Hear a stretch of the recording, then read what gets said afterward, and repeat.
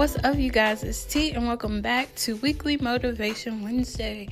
And today I have a quote for you guys from Shonda Rhimes.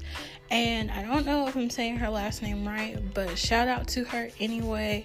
So yeah, let's get into it.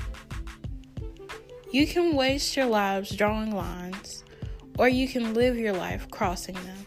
Again, that you can waste your lives drawing lines, or you can live your life crossing them. So if you feel inspired this week, just keep being inspired, let this uplift you.